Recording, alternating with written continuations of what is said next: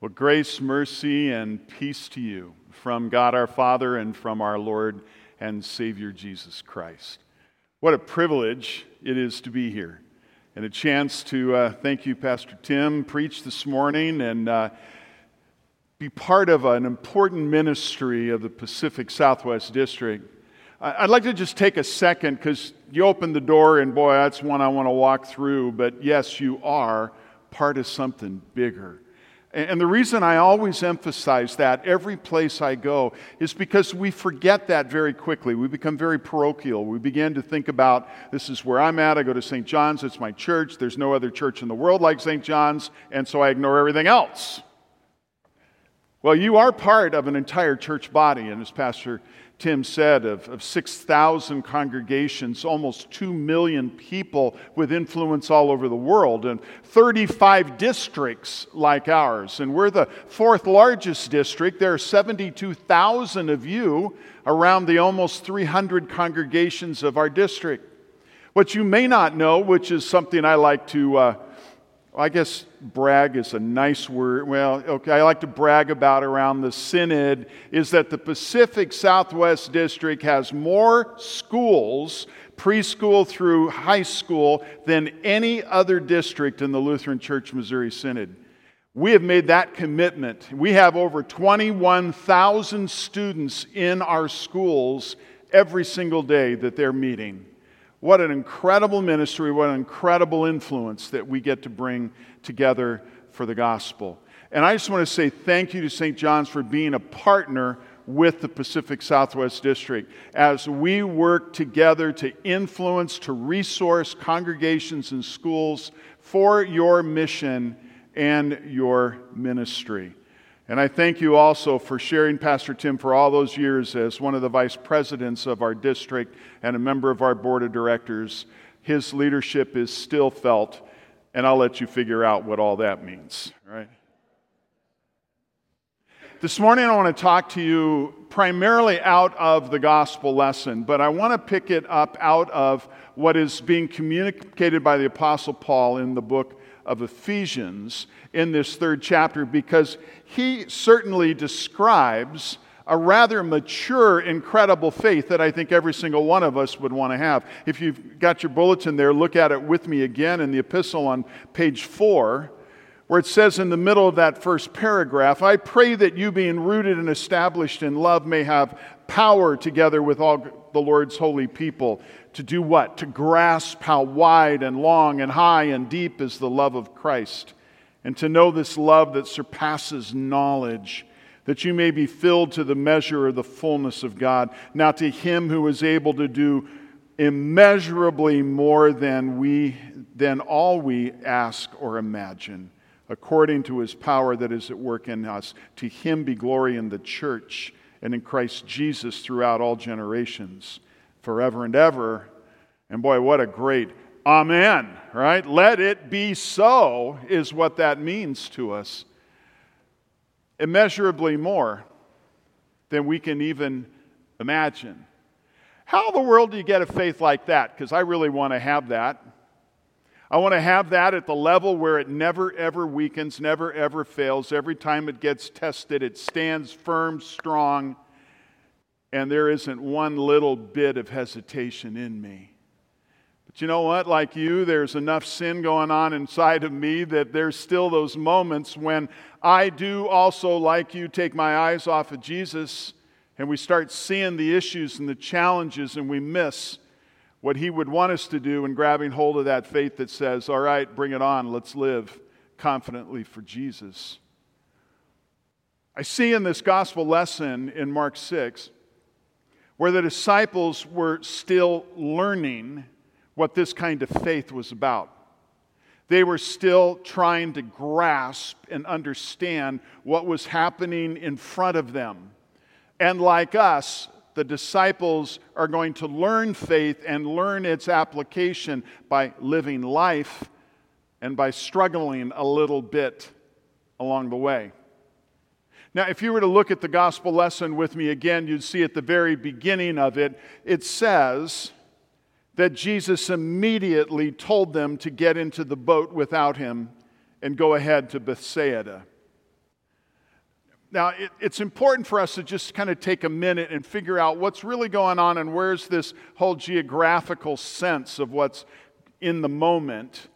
They're on the Sea of Galilee. They've been up in the Capernaum area, and west of Capernaum is the traditional site for the Sermon on the Mount. Maybe some of you toured in Israel as we have, and you've had a chance to be there and to sit on that holy mountain and to see the Sea of Galilee out into the distance.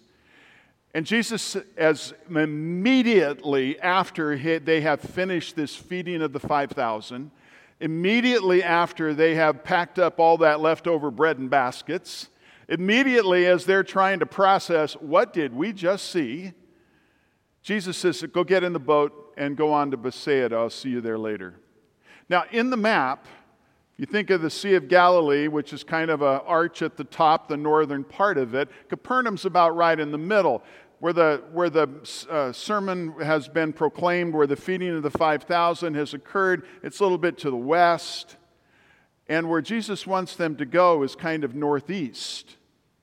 Frankly, it's close enough that they could have walked. And probably about halfway through the night, they said, why didn't we just walk? And yet they find themselves in this circumstance, in this very difficult moment, where they are struggling against the wind and the waves, and if we might be able to use those today as the challenges and the realities of the life that we face all the time, they actually found themselves, by the time Jesus gets in the boat and they pull up on shore, in the exact opposite direction, and they've landed in Gennesaret. They didn't even get where they were going to go. Do you ever feel like your life sometimes happens that way? You really didn't even get to go where you thought you were going to go. Or the script that you wrote in your head doesn't match the life that you actually live. Those are all those disappointments and the things that we've experienced. Now imagine the frustration for these disciples. They're experienced boatmen, many of them fishermen, say sailors. And yet what we know from the scriptures is they can't even work the sail because the wind is against them. They're actually at the oars.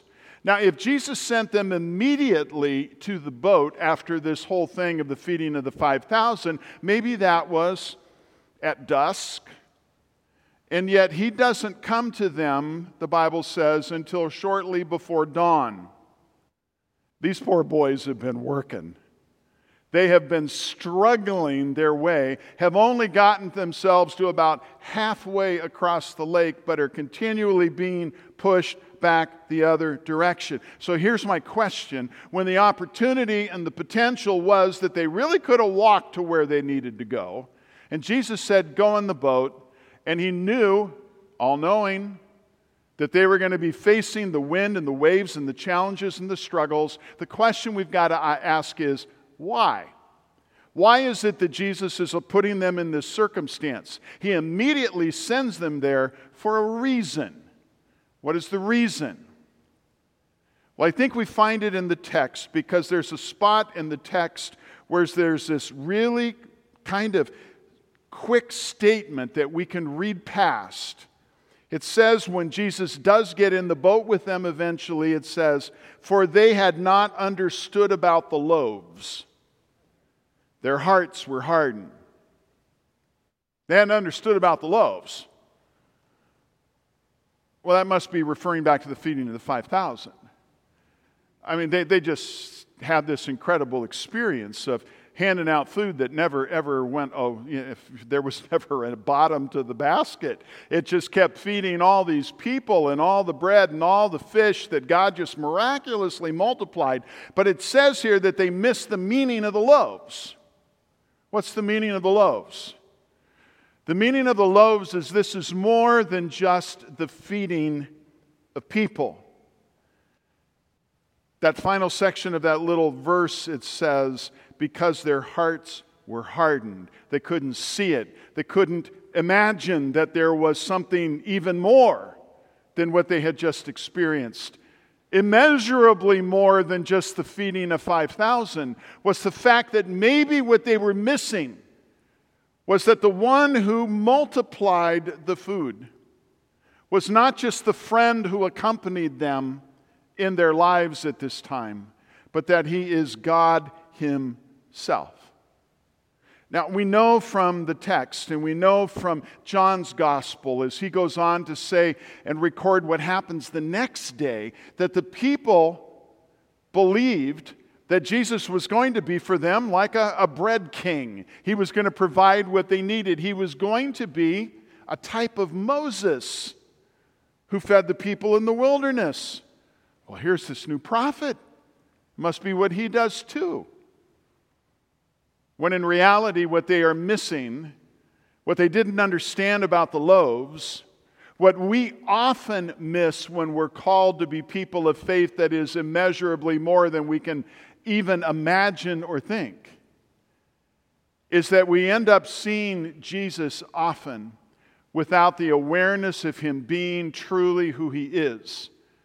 God himself, the creator of all things, and the one who comes and invites us through faith to have and to know and to experience the same Holy Spirit that raised him from the dead is inside of each of us.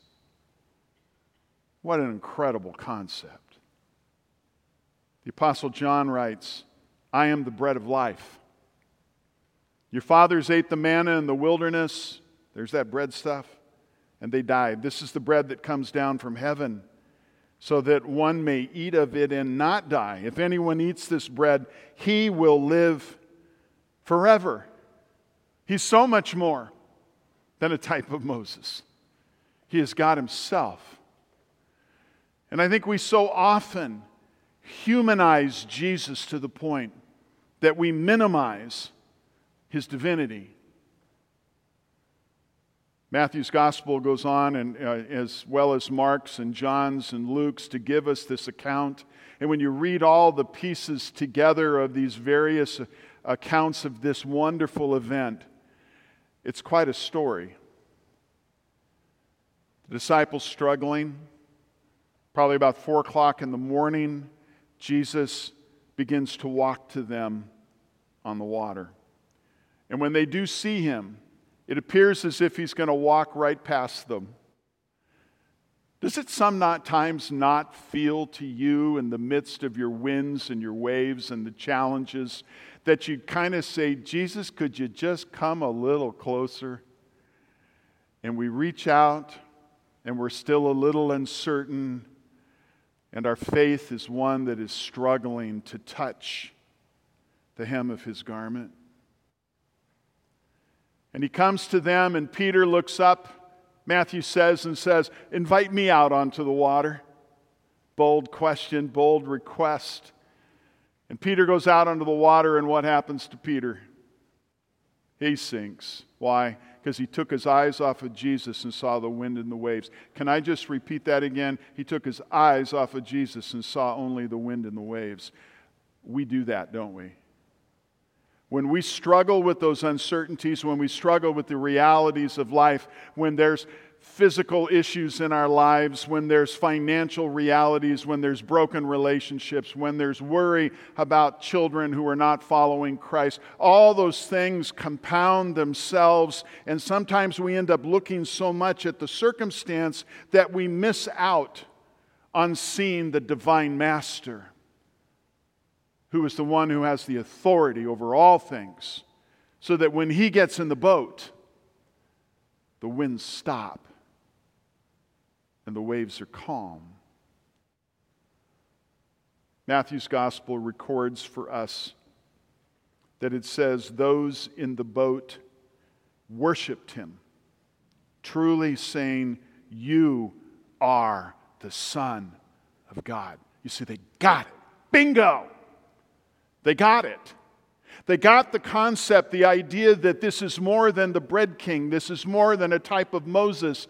This guy who they're following, who they're seeing do these incredible miracles, is going to be the God who comes into their lives to invite them to a faith like they've never imagined before.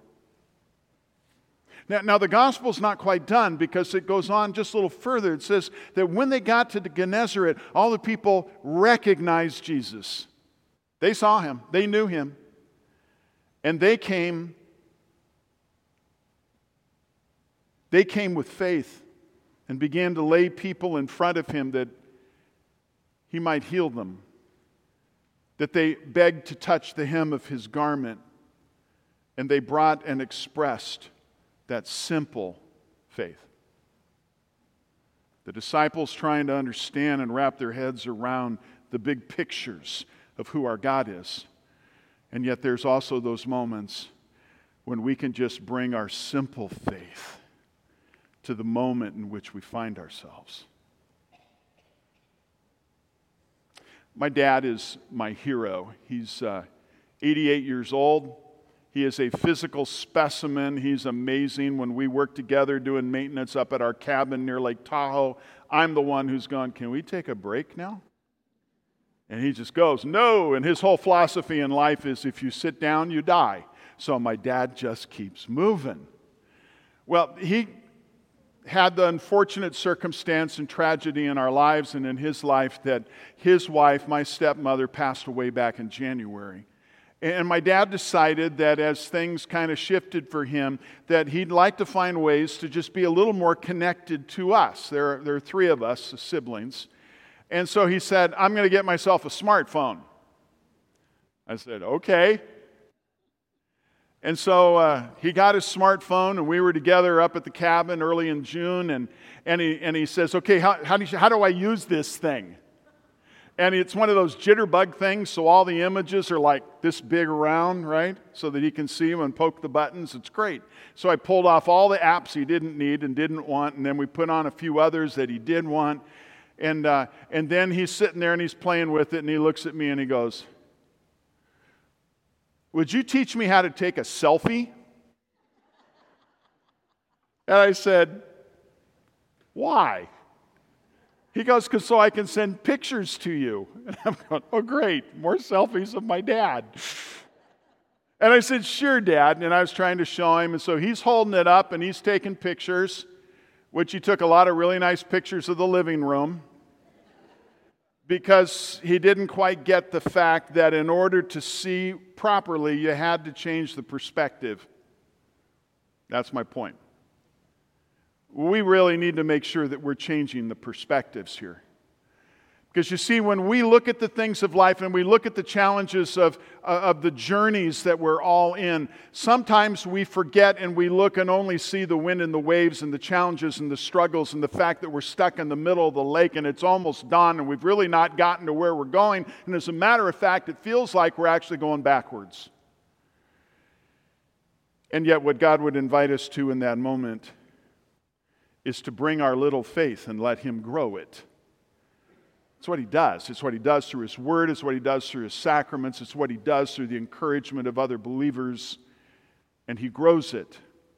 And He invites us to bring what starts as this simple faith. This simple faith that just says, Jesus, I just want to touch the hem of your garment. Jesus, I desire to have the forgiveness of my sins, the simple faith to believe that you are my Savior, that you have given for me the gift of eternal life, that as I take my last breath on earth, I'll take my next breath in heaven. Jesus, help me to know this, to know you. And that's why He came. And that's why He loves. And that's why He sacrificed Himself so that we could have that. But I'd like to suggest that He also invites you to a trusting faith. A faith that grows a little bit more, and it happens over time, because I don't think the Apostle Paul got to where he's at in Ephesians 3 with this kind of perspective without a few bumps, without being stuck in the boat, and feeling like he'd gone a lot of effort for not much movement. A trusting faith that says, in the midst of my storms, Jesus doesn't just accompany me, but the Creator of the entire universe, all that exists, is with me. The one who rose from the dead victorious and defeated death and the grave and the enemy is with me. And then there's that faith that I'd like to encourage you to embrace and pursue.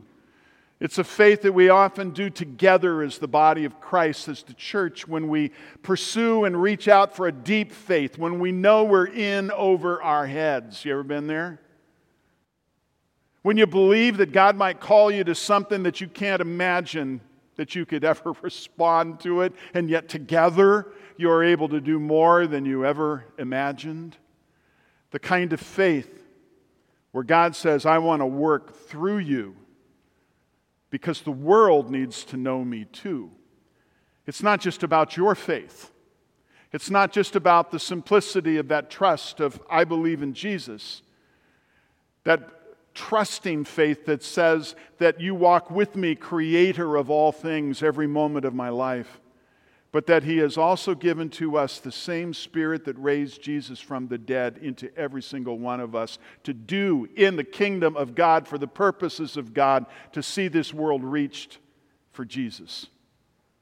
Our world, my friends, you know this, has gone through the last 18 months, and you know what they've discovered? The things that they were counting on failed them ultimately. Okay, there were things that came forward and things that were positive, yes, but the most of things failed them. And we know who doesn't. His name is Jesus.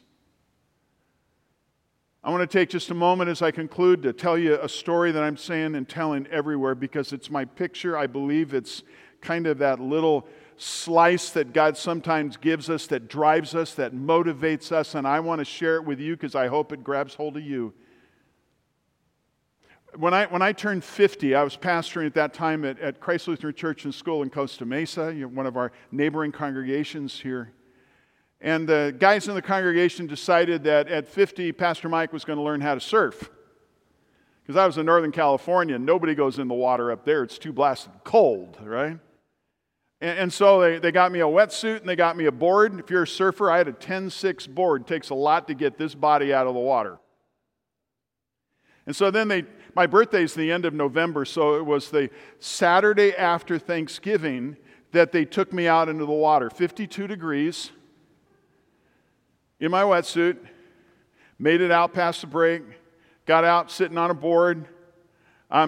My buddy Chris is trying to help me out, and he's teaching me, and I'm getting up and I'm falling down, I'm getting up and I'm falling down. You can understand the story. And I finally got back out to him, and I'm sitting on my board, and I'm just exhausted.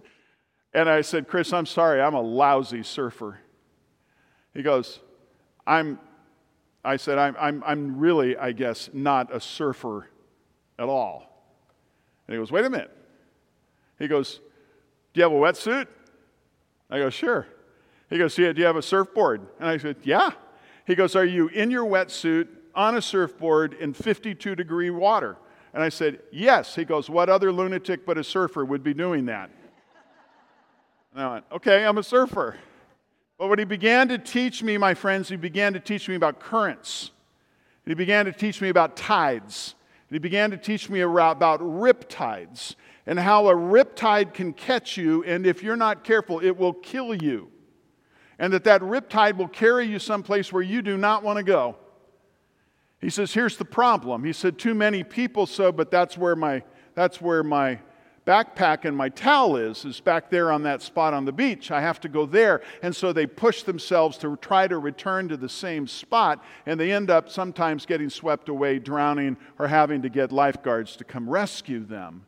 He goes, you don't do that. He says, you allow the current to carry you down the beach. It's typically will run parallel to the beach until it gets to a point where it turns, and then you can move up to the beach into a new place on the beach. That's my picture of COVID. God has taken His church and He has invited us to come out into a new place on the beach. But what I hear the church saying, and that terrifies me, brothers and sisters, is the church saying, but we got to go back there where our backpack is. We got to go back to the way it was before. We got to go back to what was comfortable, cautious, and certain for us. Can I just say this to you?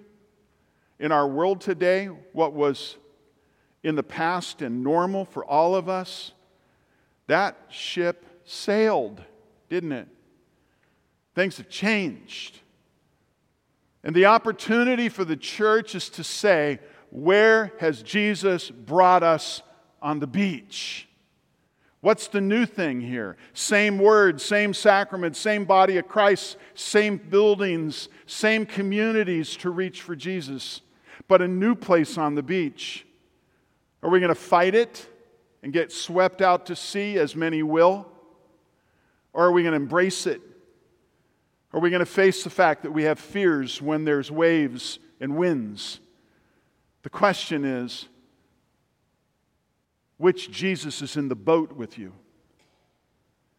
Is he the one who can do more than you can even imagine or think? Immeasurably more. Or is he the one that you've limited to be only what you think he's capable of? This is a critical moment. I don't think there's been a time in my almost 40 years of pastoral ministry that's more important than this one right now. In the body of Christ, the world, St. John's, needs you to engage in that way. One final part of the picture, John chapter 21. The disciples have had a very confusing weekend.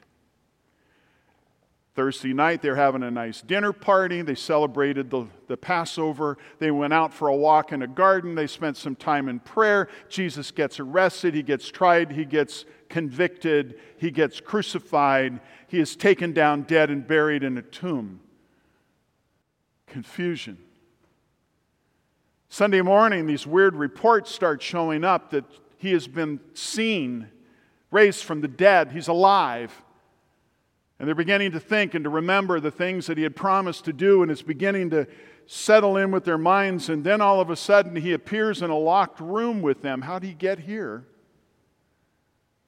Their minds are blown. They're processing. They're trying to understand the changes, the rush, the entire way in which everything in the entire parts of creation have been turned upside down because God has now just recreated it through the death and resurrection of Jesus. And Peter looks at the other guys and he says, "Boys, I'm going fishing." I love that. When you're overwhelmed, what do you want? Something that's comfortable, familiar, and what I can count on. That's what Peter's saying. I'm going fishing. And some of the other guys go, "We'll go with you." Can you imagine the talk that night as they fished, the processing of trying to understand things? And they fished all night, and what they catch? Nothing. And then a voice came from the beach. "Put your net on the other side of the boat." And they caught more than they could ever handle. And when they came to the shore, you know who was there? Jesus was. He already had breakfast ready for him. I've always wondered, where did he get his fish? But Jesus was there. And Jesus is here too, my friends, right now in this moment in the history of the world, in the history of a world that needs desperately what you have: faith, confidence and trust that when the storms come and the wind and the waves are against you, we have someone who is not just a companion, not just a prophet, not just a teacher, not just a type of Moses, but he is the Creator himself, the Son of God who has become one of us, that he would do for us what we could not do for ourselves and live in us with the power of the Holy Spirit that raised him from the dead. That's who you are. That's who we are on the beach. And that's the kind of faith that is immeasurable, more than we might ever imagine. As I close with prayer, I'm going to pray the Apostle Paul's prayer, and I invite you to join me in your hearts. "For this reason I bow my knees before the Father, from whom every family in heaven and on earth is named, that according to the riches of his glory he may strengthen you to be, or he may grant you to be strengthened with power through his Spirit in your inner being, so that Christ may dwell in your hearts through faith, that you, being rooted and grounded in love, may have strength to comprehend with all the saints what is the breadth and the length and the height and the depth, and to know the love of Christ that surpasses knowledge, that you may be filled with the fullness of God. And now to Him who's able to do far more abundantly than all that we ask or think, according to the power at work within us. To Him be glory in the church and in Christ Jesus through all generations, forever and ever. And the church says together, Amen.